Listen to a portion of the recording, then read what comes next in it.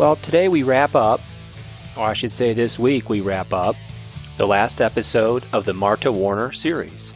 We hope you enjoyed the first 4 episodes, which discussed the experiences of a young girl growing up in Nazi Germany, having the rights progressively and sometimes abruptly taken away from them, and what it was like during the war to be bombed out of cities, to be a refugee.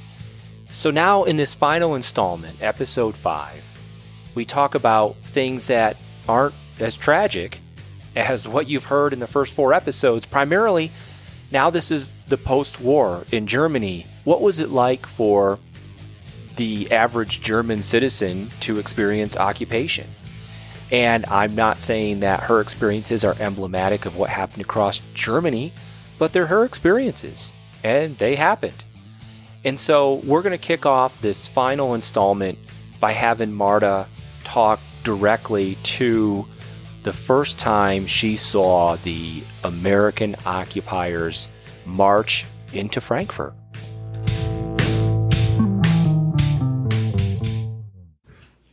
The Americans came. We got back to Frankfurt towards that very end. There were still bombings, but like maybe 2-3 weeks.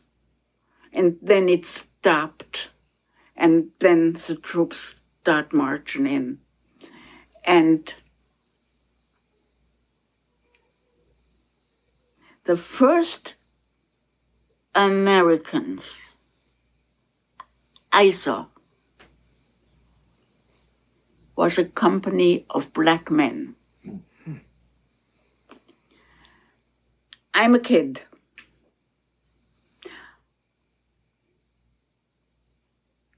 I had no idea what a black man is.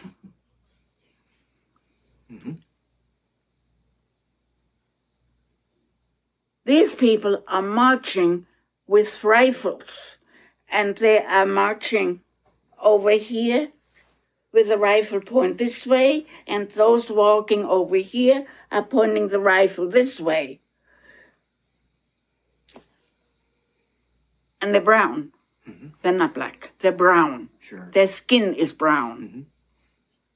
And it's not all the same shade. Mm-hmm. They're lighter and darker and really dark and really light and really dark. I'm at that bedroom window and I'm looking out and I'm seeing that. And I'm scared shitless, excuse my language. Hey, yeah. What do you expect? Yeah, of course. What we had been taught in school. My imagination was of peoples other than Germans to be like Martians. What we see on TV about foreigners, aliens, okay, that's what my mind was telling me about British, American, and French. So now these Americans are black. Hello! Shoo! That brain of mine is turning in every direction. Yeah, I mean, the reason I wanted to play this clip is, one, to remind people that, culturally we evolve over time. And back in the 40s, Marta was this young girl suffering the ravages of war, pumped full of propaganda her entire life. And not, everyone in what the German people were told that pretty much if you weren't a German, you were a barbarian. I mean, they were calling the Americans mongrels because we were so, quote unquote, racially impure because of our immigrant heritage. That's what was being said of the Americans. Right? And so the first thing she sees is something she has never seen before in real life, and those are black soldiers. And I wanted to stop to talk about the black soldiers for a second because they don't get enough recognition for the role that they played, especially at the end of the war in Europe. So by the time the Battle of the Bulge occurred in December of 1944, the United States was already suffering a bit of a manpower shortage. And the United States still had very much a segregated military where blacks were not allowed to be in any sort of combat role just support roles, and sometimes not even that. But the manpower shortage was so acute that there were black combat units in the United States that the United States wanted to ship over to Europe so that we had enough people to win the war and to occupy these countries. And General Patton gets credit for being with his Third Army, and they were the ones that liberated Frankfurt in 1945, spring of 45. He gets credit for accepting these black soldiers. And in fact, I've got a quote from his. This is in quotes. This is from the National World War II Museum.org website. And this is about an all-black tank infantry battalion, the 761st Tank Infantry Battalion, and they were called the Black Panthers. They were an all-black tank unit. And when they landed on the beach and then made it to Patton's unit in October 10th of 44, just before D-Day, he was quoted as saying, "Men, you're the first Negro tankers to ever fight in the American Army. I would never have asked for you if you weren't good. I have nothing but the best in my army. I don't care what color you are, as long as you go up there and kill those Kraut sons of bitches." This is Patton, right? "Everyone has their eyes on you and is expecting great things from you. Most of all, your race is looking forward to your success. Don't let them down, and damn you, don't let me down." So I read a book years ago on this tank battalion. It was written by Kareem Abdul-Jabbar, the basketball player. Yeah. It's called Brothers in Arms. And here's a little bit of tidbit for some of these black combat soldiers that she would have seen had been through. So, for example, the 761st Tank Battalion, they had been in organization since 1942. They were training down in Louisiana. And because they weren't, quote unquote, fit to fight in combat, what they did with these black units is they actually used them in training exercises where the white units that were going to get transferred overseas would train against these black units. And these black infantry and tank units would pretend to be the Germans or the Italians or the Japanese, and the Americans have to maneuver around them. What they ended up doing was creating an elite force. Right? I mean, you've got for 2 years, you've got this force doing nothing but training, learning their tanks, learning their craft. And so by the time they got to Europe, they just kicked ass and took names. And the 761st was served with distinction in the European theater for their skill, their valor. And I give Kareem Abdul-Jabbar a lot of credit. Some of the descriptions of battle that he has in that book are second to none. And I'll add one little tidbit as well. One of the members of the 761st who did not make it overseas because he protested about being forced to sit in the back of the bus as a black soldier in 1944. That soldier's name is Jackie Robinson. And he would be the, some people say second, some people say first, all black or black baseball player to break the color barrier. And of course, he's a Hall of Famer, an amazing human being. So there's a lot of history behind these black units that went in there. And I wanted to share this with the audience, that the men that made it, especially the black soldiers, had to endure more because of racism to make it to where they were, and they fought with distinction in the war. Wow, that's great. So that's really all I have on that, Ron. I wanted to kind of share that with the audience. But if you don't have anything to add, we can roll through some more of the experiences she has as these Americans roll through and occupy the country. I was just going to say, I mean, I think the thing that I wonder if what went through her mind when she noticed the black soldiers walking down the street was, I wonder if she thought for a second, wow, everything they said was true. No. Everyone's going to be a Martian compared to the German, And then she sees, a black soldier who she'd never seen a black person before in her life. And she probably thought for a second, well, wait a second. Maybe, for a minute there, she probably had a little bit of like, everything else she had learned had gone up in flames. But this appears to be something that kind of rings true for in her mind, Well, and let me add to that, when the Americans came through, or the Allies, they were well fed. Right? They were relatively freshly equipped because this was towards the end of the war. So we were pushing through. We weren't in a quagmire anymore. And the Germans the villages, the cities we were occupying had been decimated. They had been starved to death. They were passing out in the streets.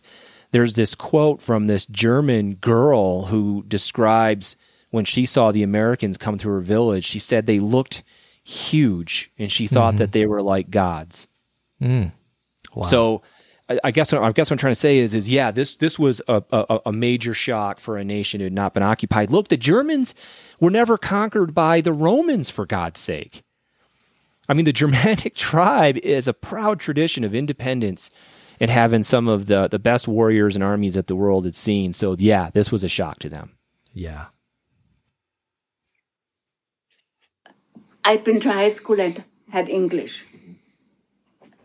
So I could have conversations with these guys. Of course, the English wasn't as good as it is now, but it was English, and I could understand what they were saying, to the most part. Okay. So I could procure some food, so I got some sea rations this way. So I could hide the sea rations in my bed, and when my mother was asleep, my father was asleep, I could grab the sea rations and have something to eat. Oh boy, man, that was neat. At this point in time, of course, there's no school. So at this point, had the war ended yet, and you were occupied, or was the war still going on? Was still going on. Okay. The Americans were now there, so for me, there was no war, because at this particular point in time, they were still fighting in Berlin, but Frankfurt was okay. Okay. Going back in time.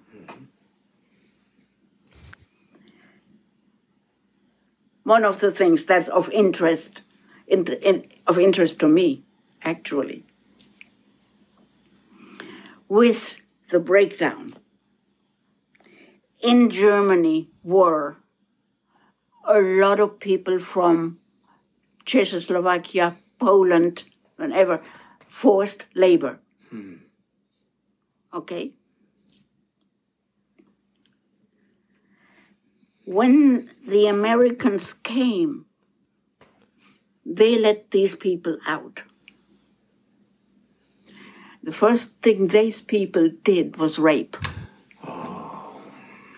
The girl across the street from us, there were 12 or 13 guys over her. Which is interesting, in a way.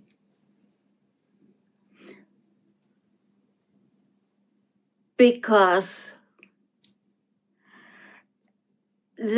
men use sex as a weapon. I can't remember how we heard the war ended. Okay. But I do remember my mother had to be denazified. Oh. Oh, yeah, because remember I told you, and in the beginning with the store, she had to be in the party in order for her to have the store. Okay. So now, because of that, the Americans came up with the idea, Entnazifizierung. Listen to that word. Entnazifizierung. That's denazify the population. So what did that entail? Huh? What did that entail? They have to go watch like movies and stuff? What did they have to do? Oh, they had to go and swear that they were not going to be a Nazi anymore. That was it. What are you going to do with the population? Yeah. Okay, So, yeah, I remember that was funny. I think that's funny now. So let me get this straight. So her mom has to join the Nazi party in order to keep their business, which was a grocery store. And then the war, and she doesn't believe any of it. Then the war ends, and because she's a member of the Nazi party, she has to go through denazification. That's correct. And we keep. Oh my gosh! And it's not like her mom's been through enough yet, totally. right? I mean, so the thing that cracks me up is that this sort of thing continues as a theme throughout history. So what the United States did when Germany finally surrendered, which is what that previous clip was about, is they were smart enough to recognize, we don't want to support a new Nazi state. We want them to, embrace more of a liberal democracy, which is what they ended up doing. That's what they were before. But at the same time, there were so many people that had to be in the Nazi party that if we just fired and got rid of everyone who was quote unquote a Nazi, you would never allow the country to recover. And in fact, the United States made a mistake. I'm reading a book called Cobra 2 right now about some of the mistakes we made in Iraq. And one of them is when, I think it was Paul Bremer, he went into, so after we had conquered Iraq in Operation Enduring Freedom, so it would have been 2003 or 4, we raced up from Kuwait into Iraq. We had Baghdad captured. We were occupying it. What the United States did was they de-Baathified, because it was the Ba'ath Party, which, by the way, was modeled largely on the Nazi regime. It was no secret that Saddam Hussein was a Nazi sympathizer and a fascist. That's what the Ba'aths were. And so what the mistake that we made was we just de-Baathified everyone. We disbanded the Republican Guard, disbanded their military. And then you had a bunch of young, pissed off people who didn't have anything to do and no way to make money. And the only thing they knew how to do was fight, take up arms, and be corrupt.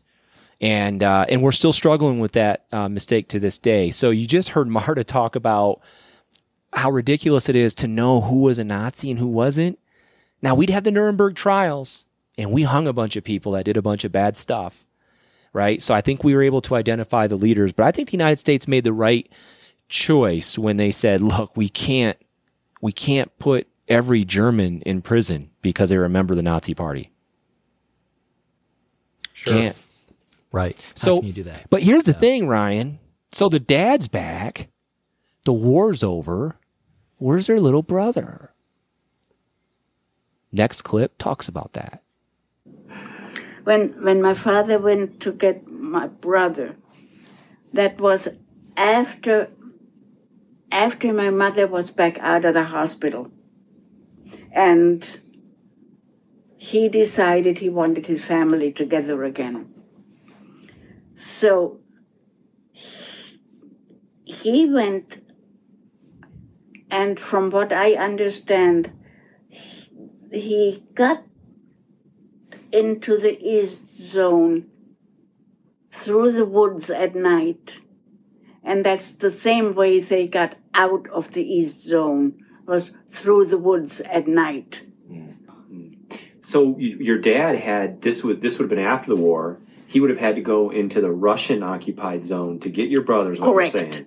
Correct. Again, like I said, at night and the woods. Woods are always handy. Unless your outhouse is by them. Oh, yeah. Yeah, all right. Oh. You didn't like that. No, I didn't. I don't blame you. Oh, God. That's crazy, dude. I mean, this was like Cold War stuff here at this point. The Russian-occupied zone was not a place you wanted to hang out in. And her dad, who was not willing to pick up a rifle and fight the Russians, had the courage and the temerity to get back to his family, and the same amount of courage to go back out east in the Soviet zone and sneak his son back home to Frankfurt. I thought that was pretty bossy.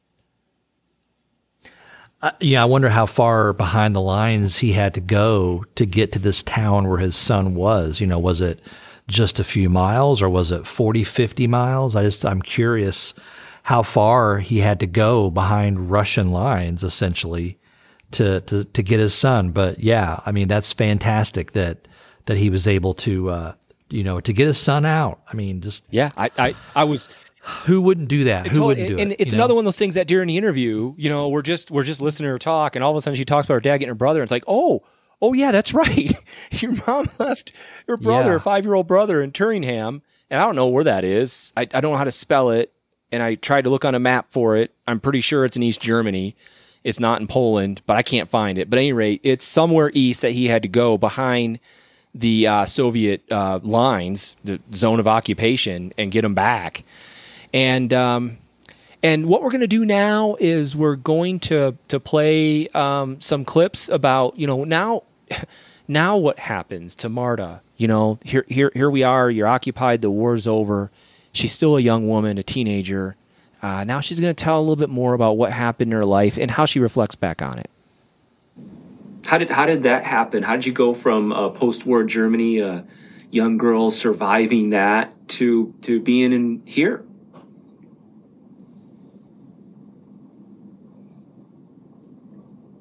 I made a GI. Oh, okay. So you were a war bride? Yeah.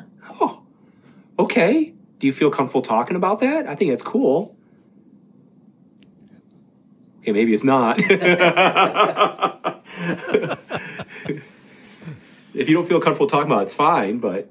He turned out to be a wife beater. Oh, dear Lord. Sorry. Oh, geez. Okay. I'm sorry about that.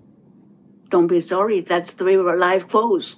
Yeah, okay. So one fine day, I had enough gumption to stand up. I was cutting meat. He came in. I knew, oops. And I went like this. One step closer, it goes through your gut, all the way down the back. Oh, jeez. He was 6'3", 235 pounds. And you're not. I was 98 pounds at the time. He did an about turn and ran and never came back. Wow. Good for you. Wow. Actually, just in this short time I've gotten to know you, I'm really not surprised that you did that. I'm surprised I waited so long. Exactly. And I'm not surprised that he turned around and never came back. Right. I came at that particular point in time. I came from destruction. And he was the light for a good future. Yes. A way that it didn't turn out that way, such is life. Yeah. You know. Yeah. It's neither here nor there. That's the way it works. It works sometimes. And I was fortunate enough to survive that, survive him, and I'm here, and I'm still around. That's right.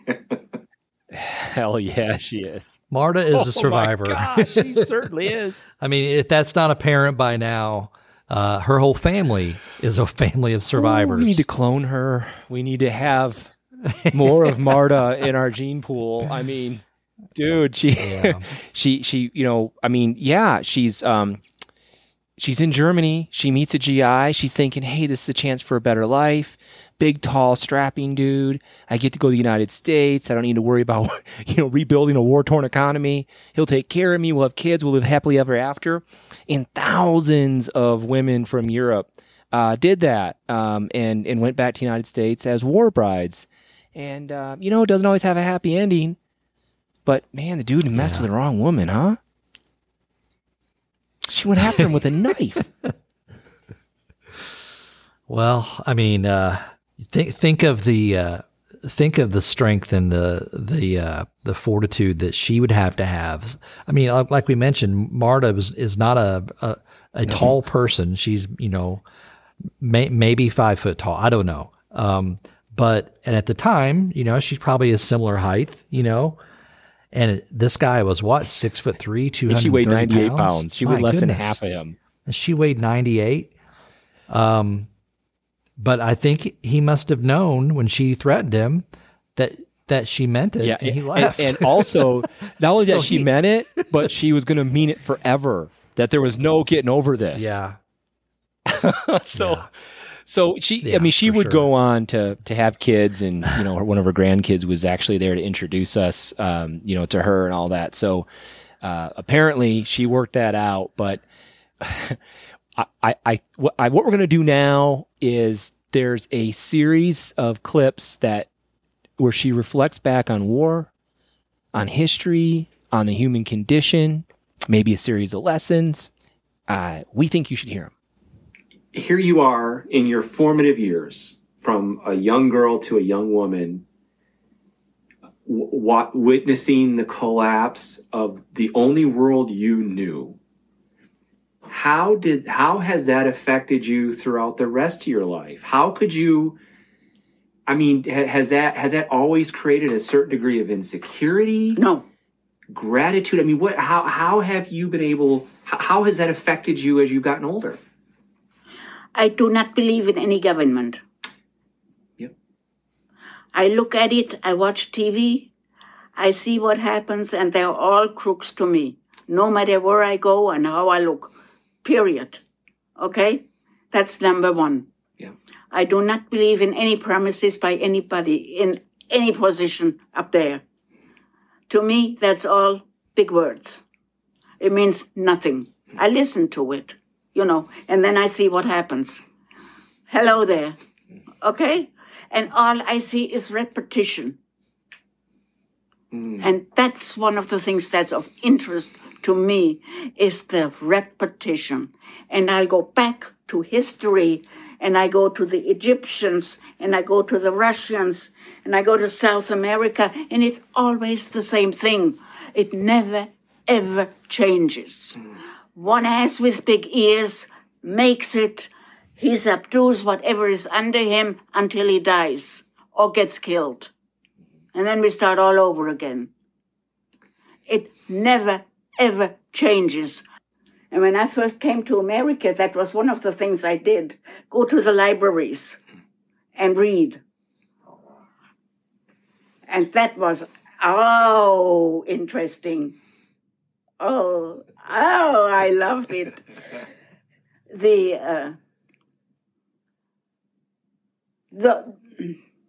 I'm not politically inclined in any way, shape, or form in reality, but I do get very upset when I see all of the bullshit that's going on, and people fall for it. Yeah.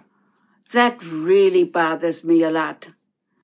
Throughout history, there is continuous repetition, and what we always have is somebody, generally it's a group. And whatever they have, they can convince the others to do their bidding. And you can see it in the schoolyard with a preschooler and the regular school, and you go watch, and you always will have this group of kids around this one person. That's true. Yeah. Okay? Yep. And you will always have this one person to get 2 or 3 who will follow, and then they become this group, and they will control a whole bunch. And you have that particular kind of ability that is there and will never go away in the population across the board. Yeah. I was just going to say, kind of following up on that a little bit, how many times whenever you have, the people that are, the men that are running for president here in the U.S., how many times do it seems like the ones that always rise to the top are the ones that have the most personality, the ones that can talk the smoothest, that have, that sort of charisma going about them. The ones that you kind of want that should run for president don't make it because they don't have charisma, but they might be a fantastic president. But because they're not a good communicator, or because they don't look real good on TV, or because they don't handle themselves out very well, they just don't float to the top, and that's kind of what's going on. I think you're right, and it's sad. The people most qualified to lead in a benevolent way are the ones who human beings will not select to lead them. I mean, we're our own worst enemy. We pick these people. I mean, they don't just come crashing in and say we're taking over like Mad Max. That may have happened in the hunter-gatherer days, but since civil societies developed, when you had Hammurabi and Nebuchadnezzar and all these people, they had to have this cult around them. People had to want to follow them, and they agreed to. So I'm going to use an analogy again, okay? So, people out there, if you've ever gone on a float trip or you've been canoeing, and you're going down these, these streams and you're canoeing along, and there's a fork in the river. There's like a little gravel island, okay? There's the big, wide, slow path to the right, or you can go to the left underneath all the gnarly brush. that's a fast stream. Which way do you go if you're a guy? You take the most challenging route. It's almost like it's human nature. You want some excitement. Maybe that's what we're doing here. It's like we crave a crisis. We need a crisis to give our lives legitimacy or something. That's too safe. That's too safe. Let's go this way. That looks interesting. Holy shit. Well, it's really interesting. The other thing that I thought was cool, and I think just going to set up the next clip, is how important it was for her to go to the library and read books from an American perspective, a different perspective than the inculcation she received as a young girl. And in this next to our last clip, I'm sad to say, she's going to talk a little bit about how that early exposure can be a little sticky if you can't get out of it. So she still had some of that inculcation. She still had that with her? Well, I still do. Okay. You don't get away from it, because my approach to everything is still a very direct, short, sharp. You just don't ever get away from that. You don't get ever smooth and sweet. I don't think that was ever my style in the first place, but so some of it will stay, but I remember Elfriede wasn't sure whether or not some of the teachings were correct. And some of them were correct. Some of them were right, if you look into history, because it's always repetitious. Yeah, I think I remember the clip being a little longer. I think I gave you the wrong cuts on it, but basically to set this clip up a little better, she goes back to Germany and meets her friend Frida, the girl that gave her cigarettes for currency to get food. Mm-hmm. And basically what she's saying is that some of these early teachings, they couldn't shake. They were inculcated. It was stuck with them. And she just admitted that they are to her to some degree. The young prepubescent mind is a very plastic thing and can change a lot and absorb a lot and keep it with you. And it just goes to show why a lot of these regimes target you or use youth movements as a vehicle to solidify their political philosophies. They're doing it in Africa right now with the child soldiers, right? All over the world, that's a common theme. So I forgot what she had mentioned during that part. You remember she was back when she was saying that grooming was still there with her and her friend. What precisely, aside from the personality thing she's talking about, where she's a very sharp person and everything, what was she talking about with her friend in that clip? Because I think I missed that part. So she goes back, she meets her friend Frida, and they're talking about the war and Hitler's rise to power, and she noticed that Frida has more of an apologist approach to Nazi Germany and what happened than she does. Than Marta does. Okay. But then at the same time, Marta says in that clip, "But geez, I still have certain things that I learned when I was young that are difficult to shake." And then she talks about just being who she is. I'm not sweet. I'm blunt. I'm to the point. I'm direct. All right, we got one more clip. And I can't quite remember exactly why I pulled it, so let's just play this thing and see what's on it. We get immersed in the cultural bath of our own American version of what happened. We very rarely are able to hear the perspective from someone like you who was a civilian and was there. I mean,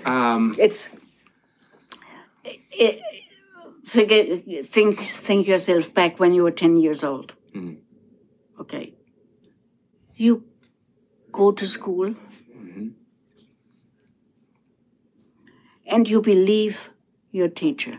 Mm-hmm. You really believe your teacher. Okay. So now you're being introduced into a group of others your own age, and you all get to wear uniforms. Yeah. Hey, that's lots of fun, isn't it? Yeah. You think you're somebody special, right? So you start with that to get the idea of how the training went. Yeah. Just think of you as a kid, how you would have followed, okay? And you would have followed because you didn't know any better at that point in time. I mean, everything is new, everything is absorbed, everything comes in, okay? And the only thing you know is how to be dependent on someone else at that point. As a 10-year-old. At that point in time, in order to eat, you gotta have mama. Yeah, exactly. Okay? She washes your clothes, she makes sure your meals are on the table, and she helps you with your schoolwork. Okay? And that's all she does. Because the outside influence gets to be very strong now. And you start, Mama, that's not the way it works. The teacher said so-and-so. Yeah. Okay? Yeah. So, and then Mama goes to Papa and she says, you know, something's going on. And he says, you better keep your mouth shut because we want to eat. Wow. Okay? Don't say anything. Just keep quiet. Or else. We're not trying to be apologists for the Nazi party or the Nazi regime. Speak for me, and then Ryan can speak for himself. I think what I really enjoyed about this interview and being able to share it with our audience is to just allow us to have a little different perspective, to humanize it, to listen to the cautionary tale. Someone who was once our enemy, an existential one at that whose regime did historically horrible things, and to try to learn from tales that Marta is able to share with us as someone who was at that place, sucked into that vortex at exactly the age when the Nazi Party was forming this next generation of Nazis and the way they think about the world. You know, I mean, what are your thoughts on this, Ryan? Well, it's probably been one of the deepest interviews, most thought-provoking interviews I've ever been a part of. You know, to as I mentioned, to talk to someone who was on the business end of everything we threw at them, to talk to someone who was raised under Adolf, as she says, and for her to see the big buildup throughout her formative years of the Nazi, of Nazi Germany, the aggression that came about starting in 1939 on behalf of Hitler, and then it all come crashing down just 6 years later. That's a lot for someone to endure in the first 14 years of their life. I understand from her grandson that she has much. We've only scratched the surface with Marta. I think we're going to try to do a follow-up interview with her at some point here if she's willing, and we hope she is, because our society, I think, needs to hear from more people like Marta. She speaks from truth. It's not people like, myself or anybody that's on TV or radio or in the newspaper saying, oh, that can't happen. Oh, this can't happen. That was then, this is now. No, anything can happen again. There's nothing new under the sun. It's just a different year on the calendar. And I think there's a lot that we have to learn from people like Marta. I seriously wish that she could get some national exposure and someone on TV do some sort of like a hour-long interview with her, because the things she has to say are so prescient. The other message that I got out of this is there comes a tipping point where it's no longer incremental, where it went from this thing that was changing and people were like, oh, I can tolerate that. Yeah, I can handle that, to holy crap, these 2 huge new laws were passed because the Reichstag was set on fire, and now we don't have a president anymore, we don't have a Congress, we have a dictator, and that happened in 1 year with an intelligent, educated, thoughtful society. Actually, I'll take it back. It wasn't just a year, Ron. It was one event. It was the Reichstag fire. That is what allowed the regime to become Nazified. And it was, by all accounts, a false flag operation. So, yeah, man, this has been fantastic. Do you have any final words before we sign off? No, just that after I get off here, I'm going to go have a beer because I need to relax. I know. A bit. Dude, this has been, probably one of the most meaningful series and people we've interviewed, I'm extremely proud that we're going to be able to put this out. We have to get Marta's approval. So after we get this, recorded and Tony gets the series cut up here, we're going to let her listen to it. So if you are hearing this, that means she approved it, and be thankful that Marta gave us approval to release this. We hope we can have a lot more with her coming up because I think she has a lot of wisdom. I agree, dude. Well, that's the end of the Marta Warner series. And we know that a lot of what we covered was pretty heavy and in many cases politically charged. And people may have a wide range of viewpoints on the various topics we discussed during this series. And we encourage dialogue. So if there's any elements of this that you want to discuss or share with us on Facebook, please do that. Please do that. The sort of things that Marta experienced are things that plague human civilization since the first hunter-gatherer tribes were formed, and definitely since the first quote-unquote civil societies developed thousands of years ago. So as we continue to say, let these lessons help guide us as we go forward. Let's identify things that we don't want to be a part of. Look for the canary in a coal mine that could bring us down certain roads that our society shouldn't go down. And let's make sure we don't repeat the mistakes of the past. So we hope you enjoyed this episode. Like us on Facebook and also on the podcast that you listen to through a variety of different podcast channels that are available. And we'll see you on the next episode. Take care, everyone. Well, thanks for joining us. If you like what you hear, please like us at the Warrior Next Door Podcast Facebook page. All of our interviews are archived at the Veterans History Project, Library of Congress, and also with our partner at Grand Valley State University in Allendale, Michigan. Thanks for joining us, and we'll see you next time.